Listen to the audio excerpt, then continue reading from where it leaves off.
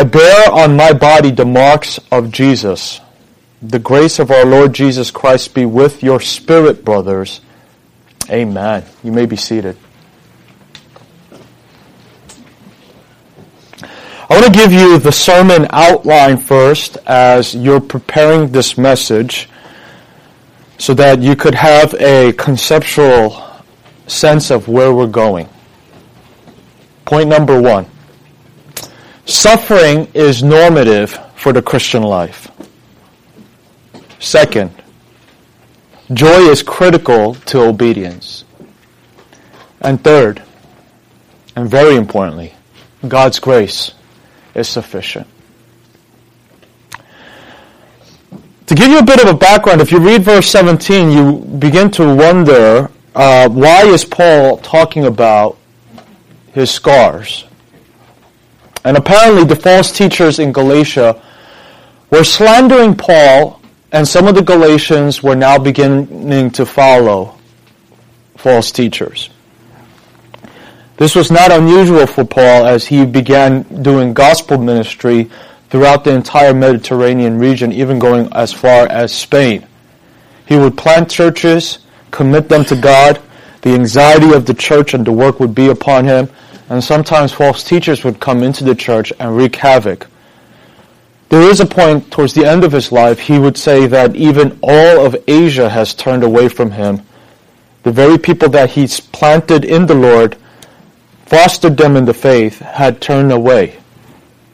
And to these false teachers, he makes a powerful declaration. Read verse 17 here. He says, "From now on, let no one cause me trouble, for I bear on my body the marks of Jesus."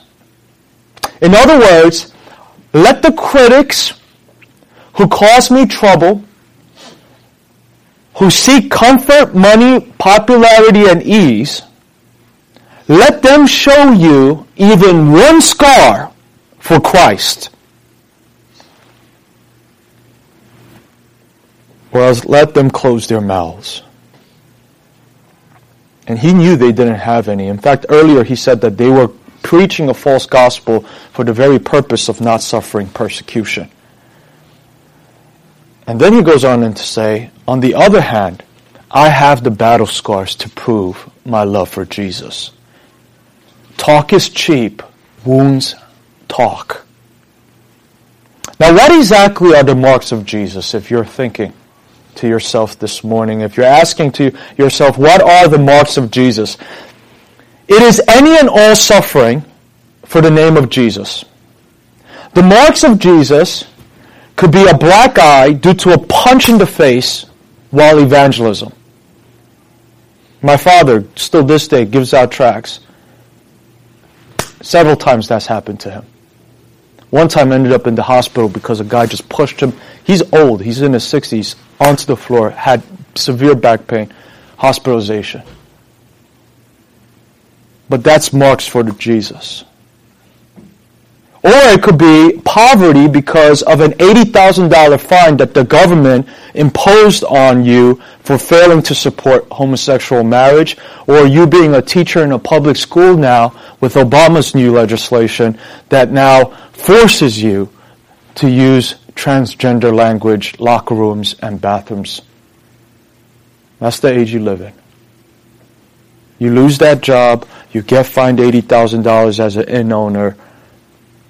The police arrest you because they maintain the law rather than God's law. And that's the mark of Jesus. The marks of Jesus come in various forms, but they're there. The mark of Jesus is the cross, and Jesus said that every single one of his disciples, past, present, and future, must take up his cross in order to be a follower of Christ. Matthew 16:24.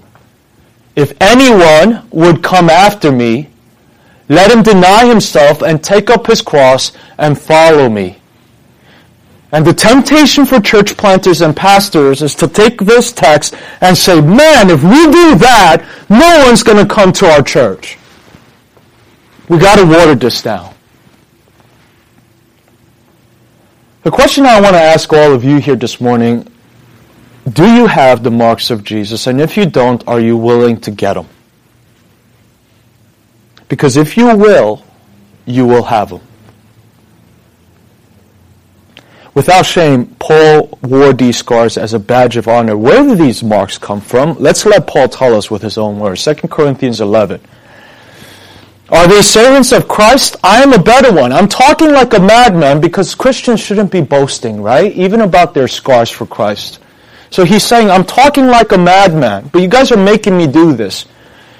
With far greater labors, far more imprisonments, with countless beatings, and often near death. 5 times I received at the hands of the Jews the 40 lashes less one. In other words, the 39 whippings. 3 times I was beaten with rods. Once I was stoned. That right there will leave marks. 3 times I was shipwrecked. A night and a day I was adrift at sea, on frequent journeys, in danger of rivers, danger from robbers, danger from my own people, danger from Gentiles, danger in the city, danger in the wilderness, danger at sea, danger from false brothers, in toil and hardship, through many a sleepless night, in hunger and thirst, often without food. In cold and exposure, and apart from other things, there is a daily pressure on me of my anxiety of all the churches. Something that pastors are very well aware of and leaders are very well aware of as they bear the anxiety of the church. Those were the sources of Paul's wounds 2,000 years ago, but the marks of Jesus are still being imprinted on Christ followers today. You may not get 39 lashings because we don't do that anymore, but you will receive marks. Pastors and leaders especially bear them because they share, in verse 28 with Paul, anxiety for the church. We fear, as hard as we work, all of this is in vain. False teachers, false voices come in, lead people astray. And pastors feel it. A number of years ago, when John Piper was speaking to a conference of pastors, the Shepherd's Conference, because he knows about this, he told the audience of pastors the following story. He said, I recently received a letter, and I'm going to use false names here because I don't know if this person wants this out. The letter reads, 2 weeks ago, my brother Joe was shot as he sat in his hut in northern Uganda. Joe and his wife Frances are missionaries to the Muslim tribe Aringa in northern Uganda, which is 3 miles from the Sudanese border. Frances and Joy, their 5-month-old daughter, had just arrived in the States for a short visit since they've been gone over a year. Joe, however, remained in Africa. 2 days after Frances's arrival, Joe and Martin were sitting together in the living area of the hut one evening when they heard a strange sound outside. Joe suspected trouble. He jumped up, kicked the door shut just before a spray of bullets were released, and the bullets exploded through the door, hit Joe on his shoulder and Martin on his lower arm. And the letter continues to explain that the assailants broke in, demanded money as they dragged the 2 men around. And as they were being dragged around, they were crying out for Jesus to save them. Then suddenly the soldiers lowered their weapons and walked away. The men spent 5 hours without any medical aid, and they still survived. Now that story had a happy ending. But we all know stories that have less earthly happy endings. And Piper concludes the story telling an audience of pastors, this is normal. Woe to the church that doesn't teach their young people that this is normal. I said, wow. burning on my heart as I was preparing this message is that I know as the pastor of this church, I must lead by example. John Piper spoke in that conference of always asking his wife every year whether or not they should leave their church at Bethlehem as pastor and wife and go to the mission field. Even in New York City, there's a scarcity in Christians. We recognize that, but they still have Bibles. There are people around the world right now who are completely unreached. And believers, your heart ought to throb for those people. And the question I must always ask myself, am I demonstrating the marks of Jesus to my congregation? Am I willing to go to a mission field far away, abandoning everything familiar for the sake of Christ? Am I willing to ask myself continually, should I close this and go? Am I willing to suffer for His name? It runs in my family as well. My father-in-law, my wife's father, did the same thing. He was a church planter right here in Queens, and eventually he closed and he went to India. He's still there. But I think Piper's right. I think pastors always ask themselves the question, how can I bear the marks of Christ all the more? About 3 weeks ago, I preached a sermon on Christian persecution wherein I asked the question, is it possible to live a life without suffering and quietly go into heaven? And because we don't have beheadings and crucifixions in this country, some of us have a tendency to think that it is quite possible. Some of you here, mustard seed won't let you think that, but some of you are still here thinking that. That it is possible to have the good life and have Jesus too. The Christian life for some of you is nothing more than supporting the right causes, staying away from drugs, pornography, and cursing, listening to Christian music instead of secular music, attending a church with perhaps a good band, coffee, and fellowship, that's important, and once in a while, when the conscience bothers too much, sending money to overseas missionaries.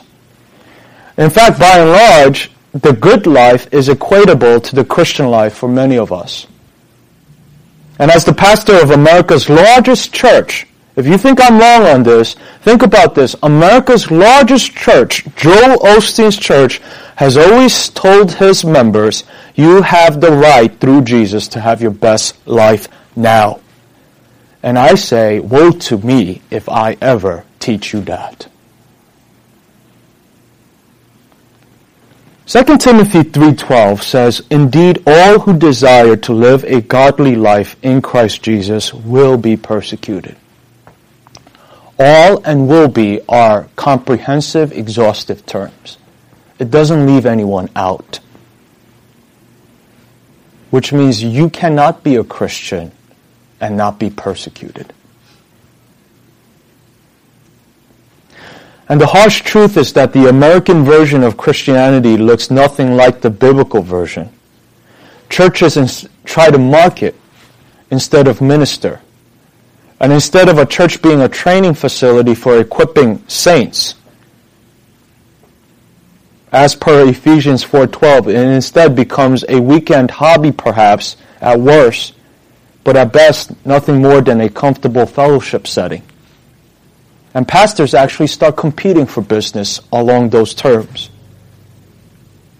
It is no wonder then that people are shocked when biblical churches actually start holding people accountable from anything from tithing, faithful attendance, and church discipline, that they then become offended. They're not used to that. I went through a book recently with my leaders, and we were surprised just how far we are from biblical Christianity in this country today.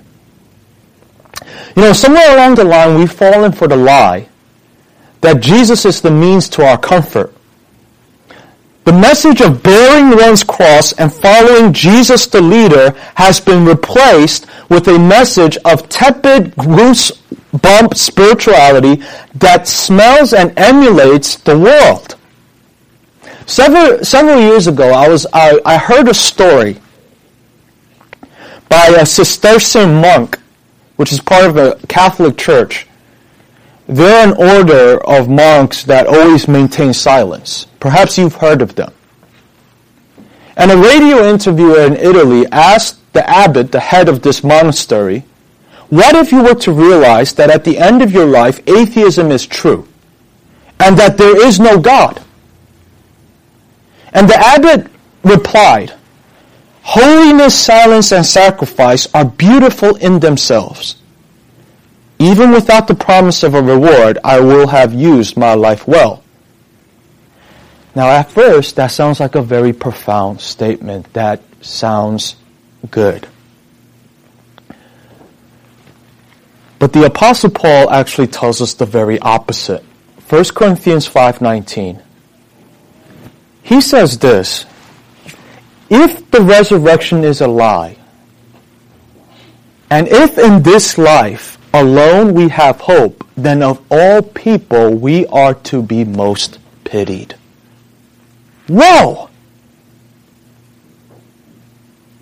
So this Catholic monk is like, you know what, if God doesn't even exist and the resurrection is all false, my life would have been used well. And Paul says, no. If the resurrection is false and this whole thing is a myth, you're pitiful. Why would he say that? The normative biblical Christian life is not the white picket fence, the well-paying job, the healthy family, and having the goodies in life. Neither is it quiet, comfortable isolation and peaceful solitude for the rest of your life. Christianity, if false, is the most foolish way to spend one's life. So let me show you what normative Christianity was for Paul and what it is for most Christians today. Turn with me to 2 Corinthians chapter 6. Here's what it says.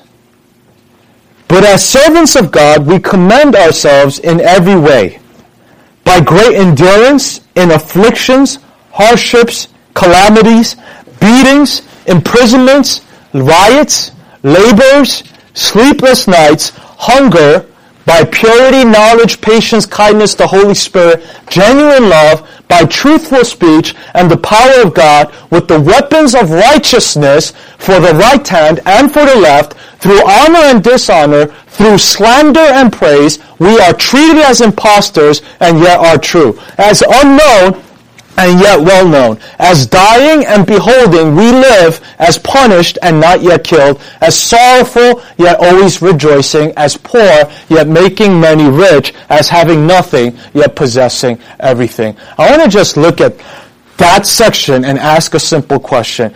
Beatings, hardships, calamities, slander, afflictions, and imprisonments. I wonder how many people would line up for our churches if Christianity was sold this way.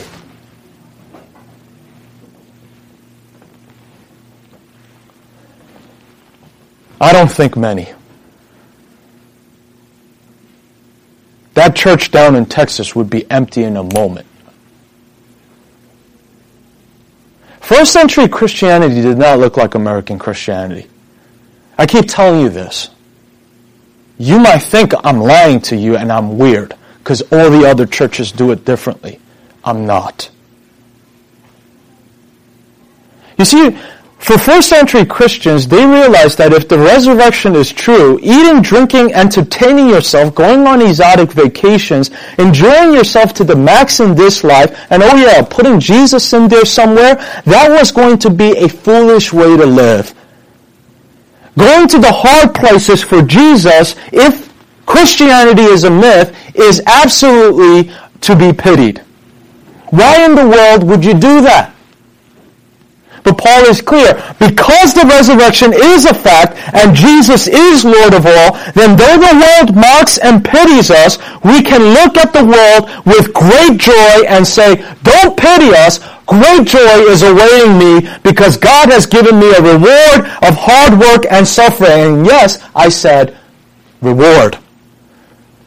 The Chinese pastor and his wife who stood in front of that bulldozer that was going to decimate the church in China and thereby had his wife killed by the bulldozer, I tell you right now, he is going to stand up here. That pastor will tell you, don't pity me and my wife. We had the privilege of dying. The world will pity and we will pity the world. They don't know. They just don't see. See, that sort of joy is critical for Christians to obey God in the midst of suffering. When suffering occurs, and I see that kind of radical obedience, I ask myself, how are they able to obey when a bulldozer is coming right at them? How? I'll tell you how. 2 Corinthians 6:10. Sorrowful, yet always rejoicing. Then go to Romans 5:3. Not only that, but we rejoice in our sufferings, knowing that our suffering produces endurance. What, are you mad? You are rejoicing in your sufferings? Who says this? Who says that? Here's an amazing thought. Those who suffer for Jesus are more likely to endure till the end in their faith. Now, how does one rejoice in his sufferings? How does one rejoice in his sufferings? Or better yet, why does one rejoice in his sufferings? And why is joy so essential to Christian obedience in the midst of suffering? Well, first, in having joy in the midst of suffering, we follow the footprints of Jesus. Hebrews 12:2, looking to Jesus, the founder and perfecter of our faith, who for the joy that was set before him endured the cross, despising the shame, and is seated at the right hand of the throne of God. Jesus did it. And that's why he was obedient in the midst of suffering. But second, we rejoice in our sufferings because we know our sufferings serve a purpose. 2 Corinthians 4:17, for this light momentary affliction is preparing for us an eternal weight of glory beyond all comparison. Took away all the other side chairs today.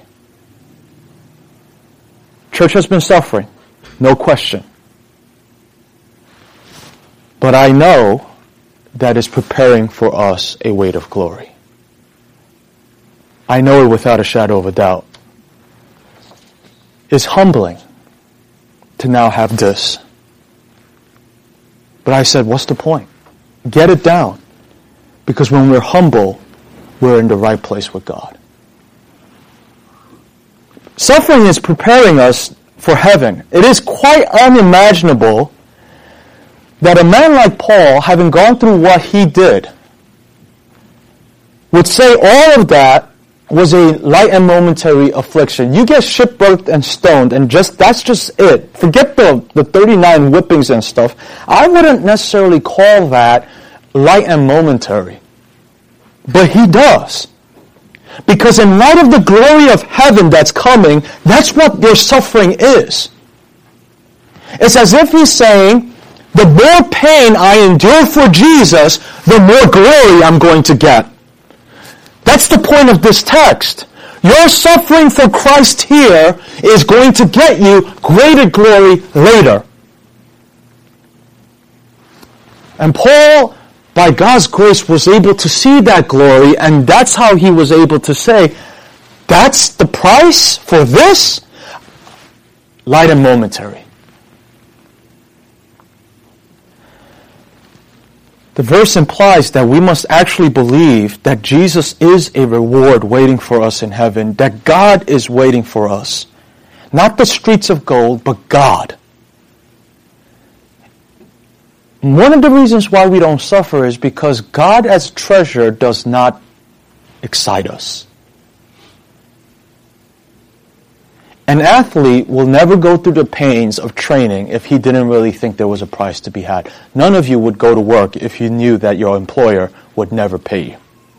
You go because you believe there will be a payout. Our eyes are set on heaven, and that's not merely a fanciful myth, but a rock-solid reality. And that's why we rejoice. Our suffering is preparing for us glory. And God is working all things together for good. And that verse is thrown around so easily. But the reality is, He ultimately works for our good. Where? In heaven, not on earth. To be honest with you, many of our sufferings here are never explained. You go to a woman whose mother's dying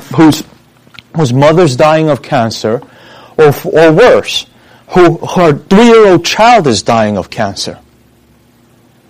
And you give her Romans 8:28, and she might look at you and say, I have no clue as to how my son dying right now is working for my good. Think about it. 3-year-old son, terminal cancer, you go and say, God is working all things together for good. And the mother looks at you, how in the world is my son dying working for my good?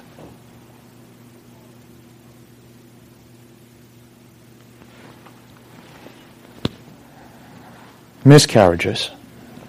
A godly father dying in a car accident. How is it working for good?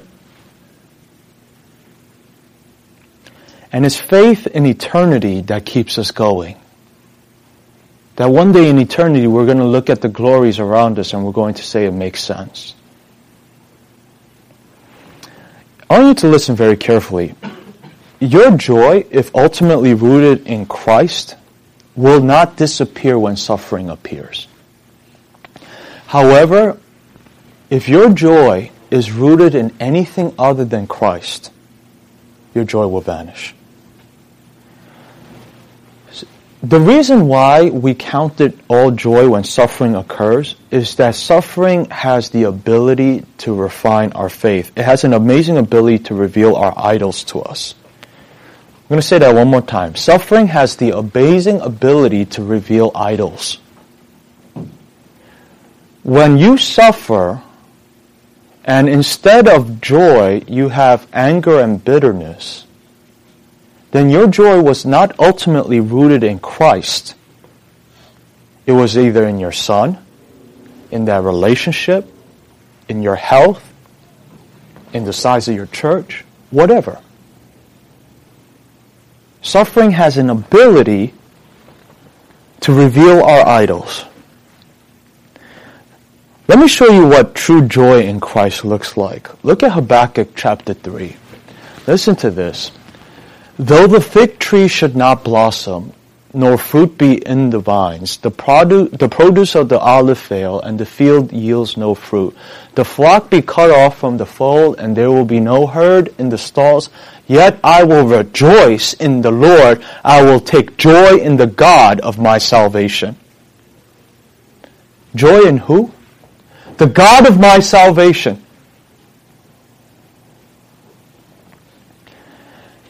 This is a joy in a future forever with Christ that enables us to obey God in the midst of suffering.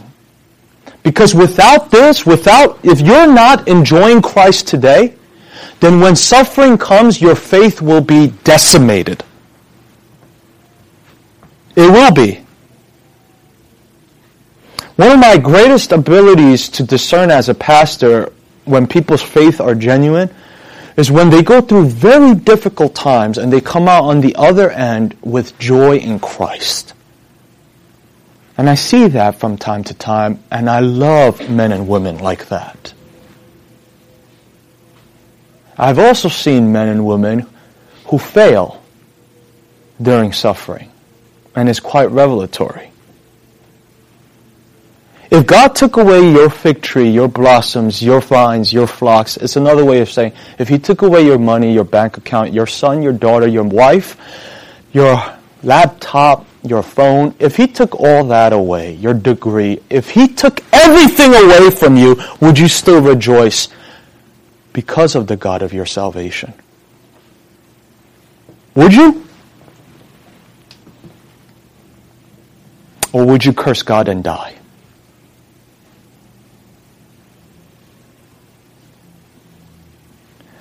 I'm going to say this again. Future joy in Christ is critical for present obedience to Christ.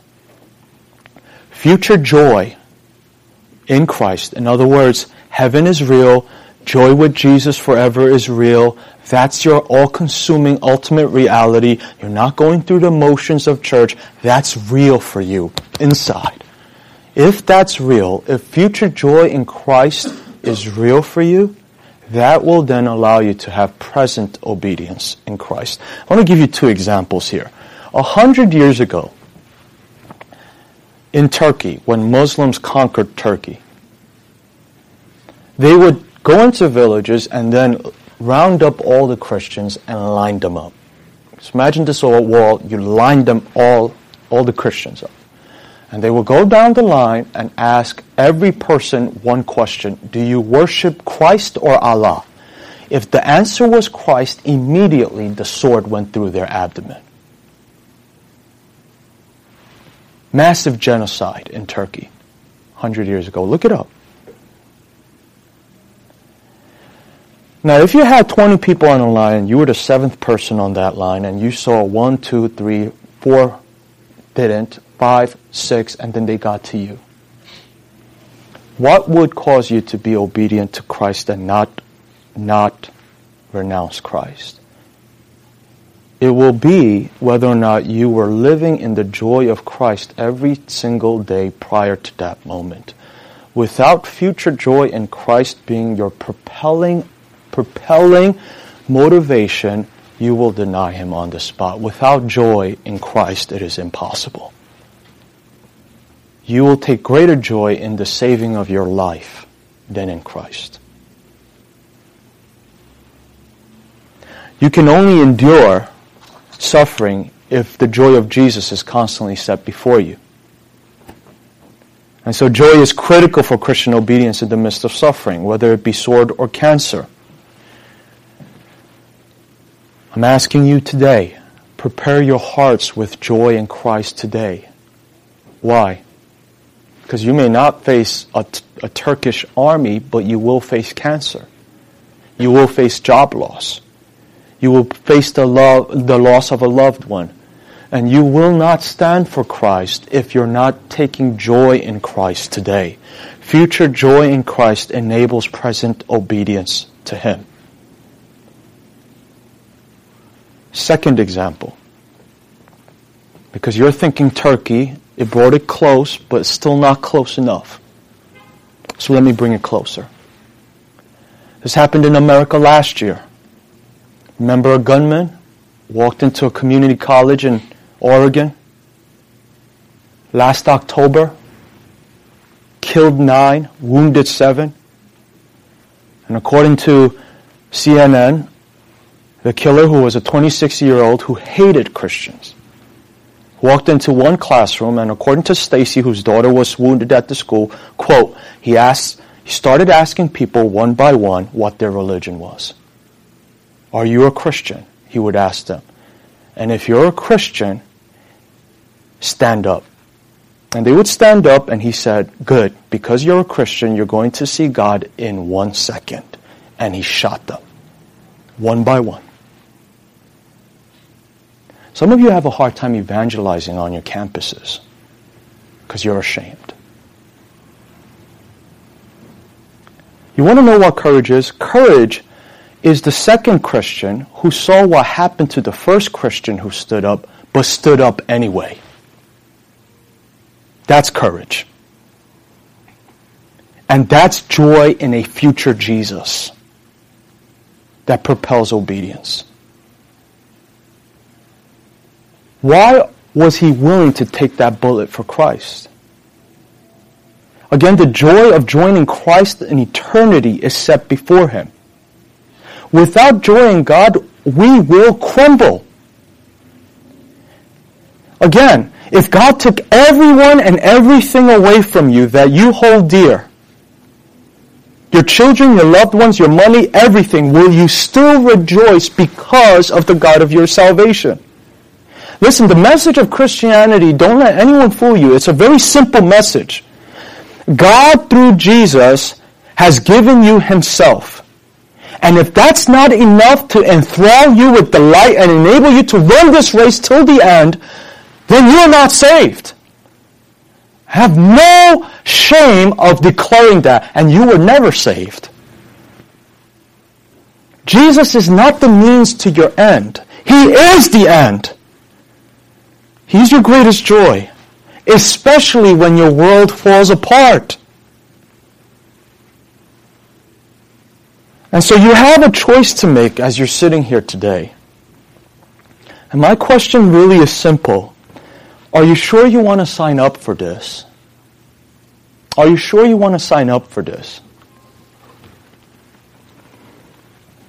Are you prepared to take up your cross and follow Jesus? Are you going to find full sufficiency and joy in Christ alone so you could continue to be obedient to God in the midst of suffering? If not, there's an open door in the back. You're free to walk out. Everything worthwhile in life costs time, resources, and labor. Everything. It's the cheap, easy things in life that are not worth having. Prior to the birth of every single one of my children, my wife and I had to ask ourselves, are we willing to bear the cost?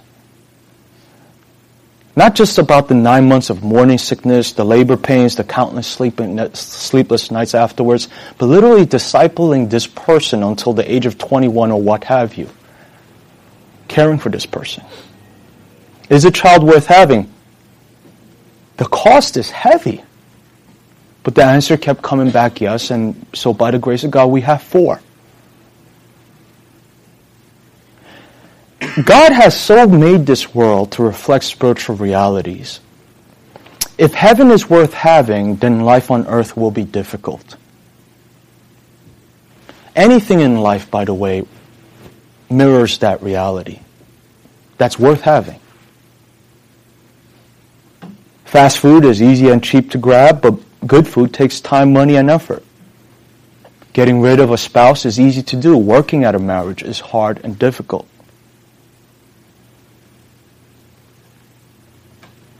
God has made the path to hell very simple. It's very easy. God has made everything else, the road to reality of heaven, a very difficult one. Instead of me talking about it, let's let Jesus issue the call. Turn with me to Luke chapter 14. You're all familiar with this.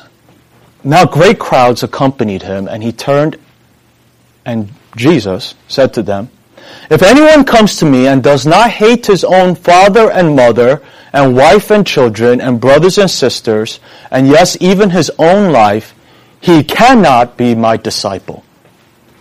Cannot. Whoever does not bear his own cross and come after me cannot be my disciple. For which of you, desiring to build a tower, does not first sit down and count the cost, whether he has enough to complete it?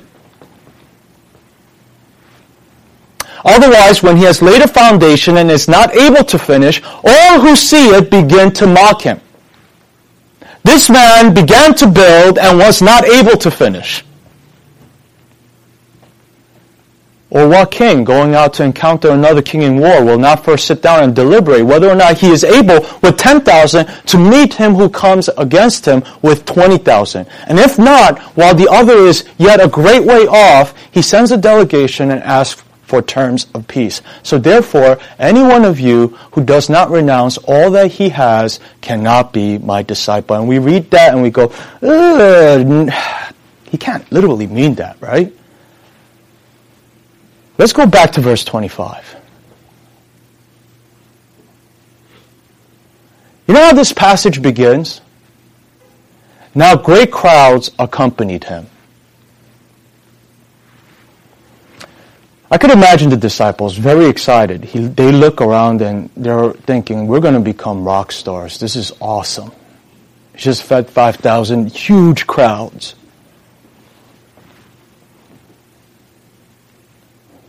And he turns to Jesus and they say, Jesus, look, everyone's looking for you. Another text actually says that. They came to Jesus and said, all men seek you. And Jesus looks out in the crowd, and then he goes out, and instead of giving a rallying cry, he goes out and gives a speech that so thins the herd that the Apostle John writes that many deserted him. Literally 12 men. 5,000 fed, day of Pentecost, 120 left. He looks at his disciples after giving this speech and he goes, will you leave as well? And Peter goes, where shall we go? You have the words of eternal life. Which means they were following for other reasons. The disciples had true reasons for following. Jesus had a way of purifying, thinning the herd, and he does that. There's a great crowd. By the end of the speech, not many people are left.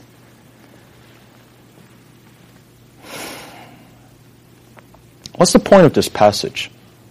Well, certainly, there's a practical aspect to it. I urge you guys who are students to finish your degrees. You start a degree and you don't finish. People are going to mock you. You drop out of high school, you're going to get mocked. Why? Because there's a principle here. Our God is a God of completion. He didn't stop on the third day. He finished and then he rested on the seventh. Greatest words ever pronounced by Jesus on the cross. It is finished. Our God is a God of completion.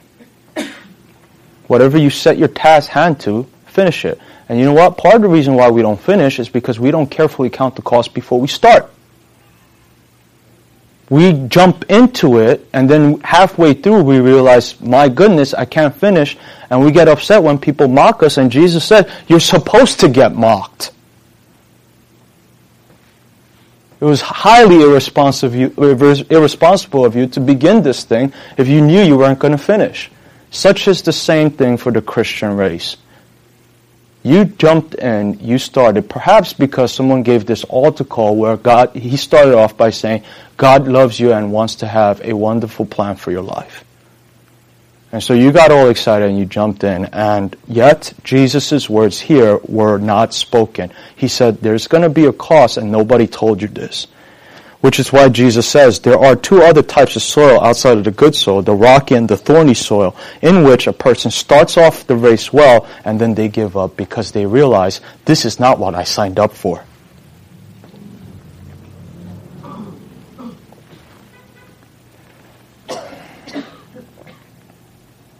It's tough because it's a question that I need to ask myself.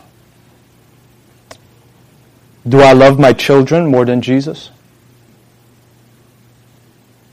Certain parents, you could tell that they care more about their children than worship of God. Do you love your spouse, your boyfriend, your girlfriend, more than Jesus? Your job, more than Christ? Count the cost, is what Christ is trying to say.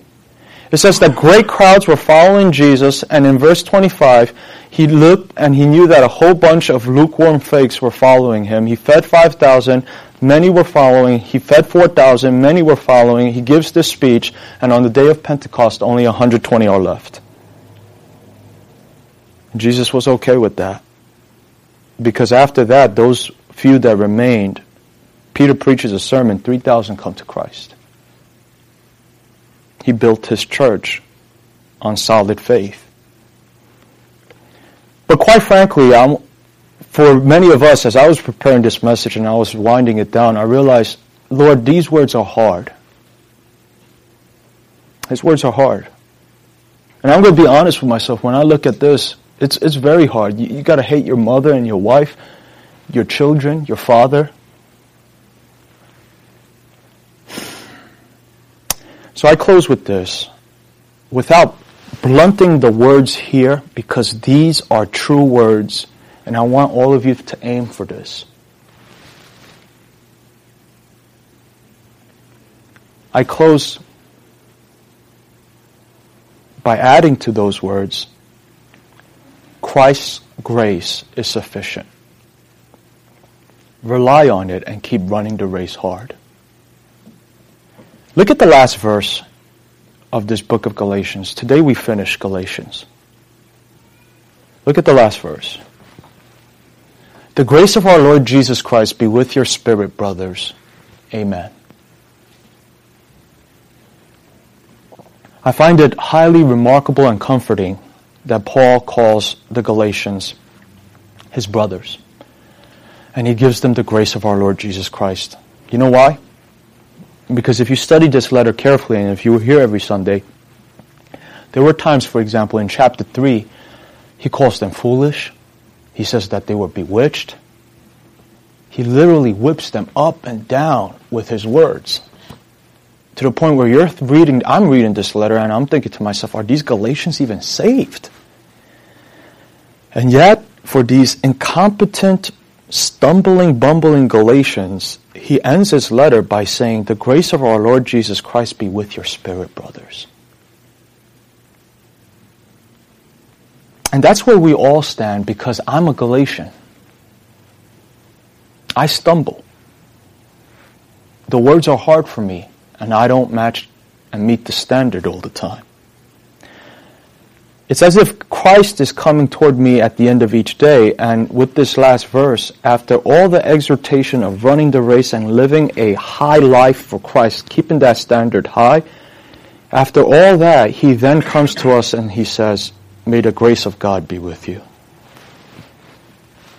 Do better, my child. I forgive you. Don't give up.